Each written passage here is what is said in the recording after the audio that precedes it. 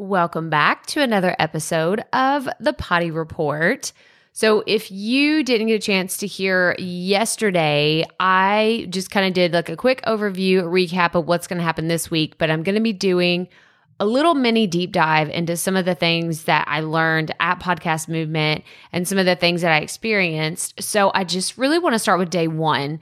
So this was the primer day. I was going to say, if you want to call it that, but yes, we are going to call it that because that is legitimately what the talk was called that I participated on. So I was asked along with my friends, Carrie Ann and Jordan. It was the three of us. I was thinking those two and myself, but you know what I mean. The three of us plus Albin from Buzzsprout, who is the head of marketing over there. He asked the three of us to come join him on the stage and talk about getting started as a brand new podcaster. So it was assumed that anybody that was in the crowd hadn't started, or maybe they were just getting started and they needed a little additional help.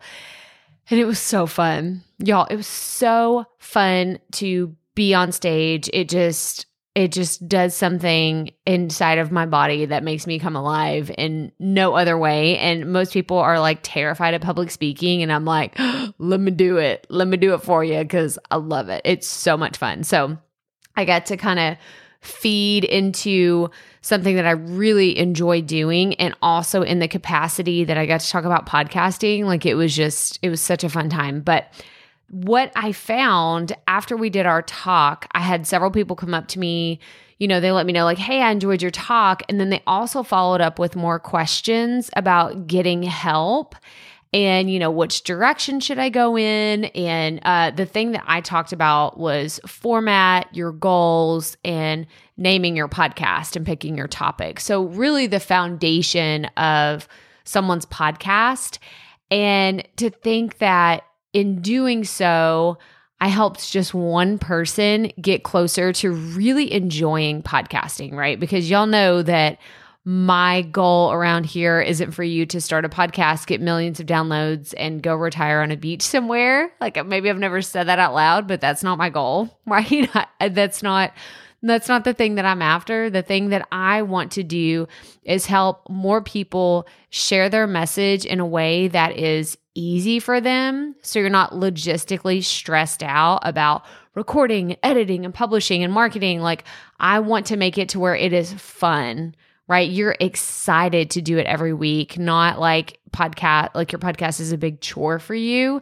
And after having a few conversations with people that attended, I think that we achieved that, all of us collectively that were part of the conversation, part of the talk. And it just made me so happy to know that just one person was impacted by the information that we provided that day. So it was amazing.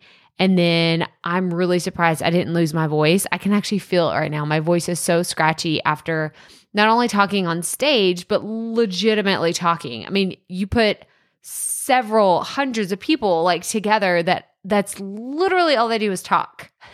We're all podcasters. We all talk. So everyone was just talking for like a week straight. And I'm just like, oh my gosh, how did I not injure my voice? And how am I talking to you right now? But it was so much fun. It went so well. And thank you so much to everybody that sent me well wishes and, wanted to let me know that you were thinking about me, because I really, truly appreciate it. It was fantastic. And I just wanted to report back and say that it was so much fun. I cannot wait to speak on stage in the future at conferences. And now that I've done it and I've attended Podcast Movement, I have ideas for future talks. And I'm excited about it. I have the biggest smile on my face right now. I'm still on the high. I'm geeking out, and I can't wait to share more about Podcast Movement with you this week. But that's all I have for you today. So as always, remember, keep it fresh, keep it fun, and just keep going.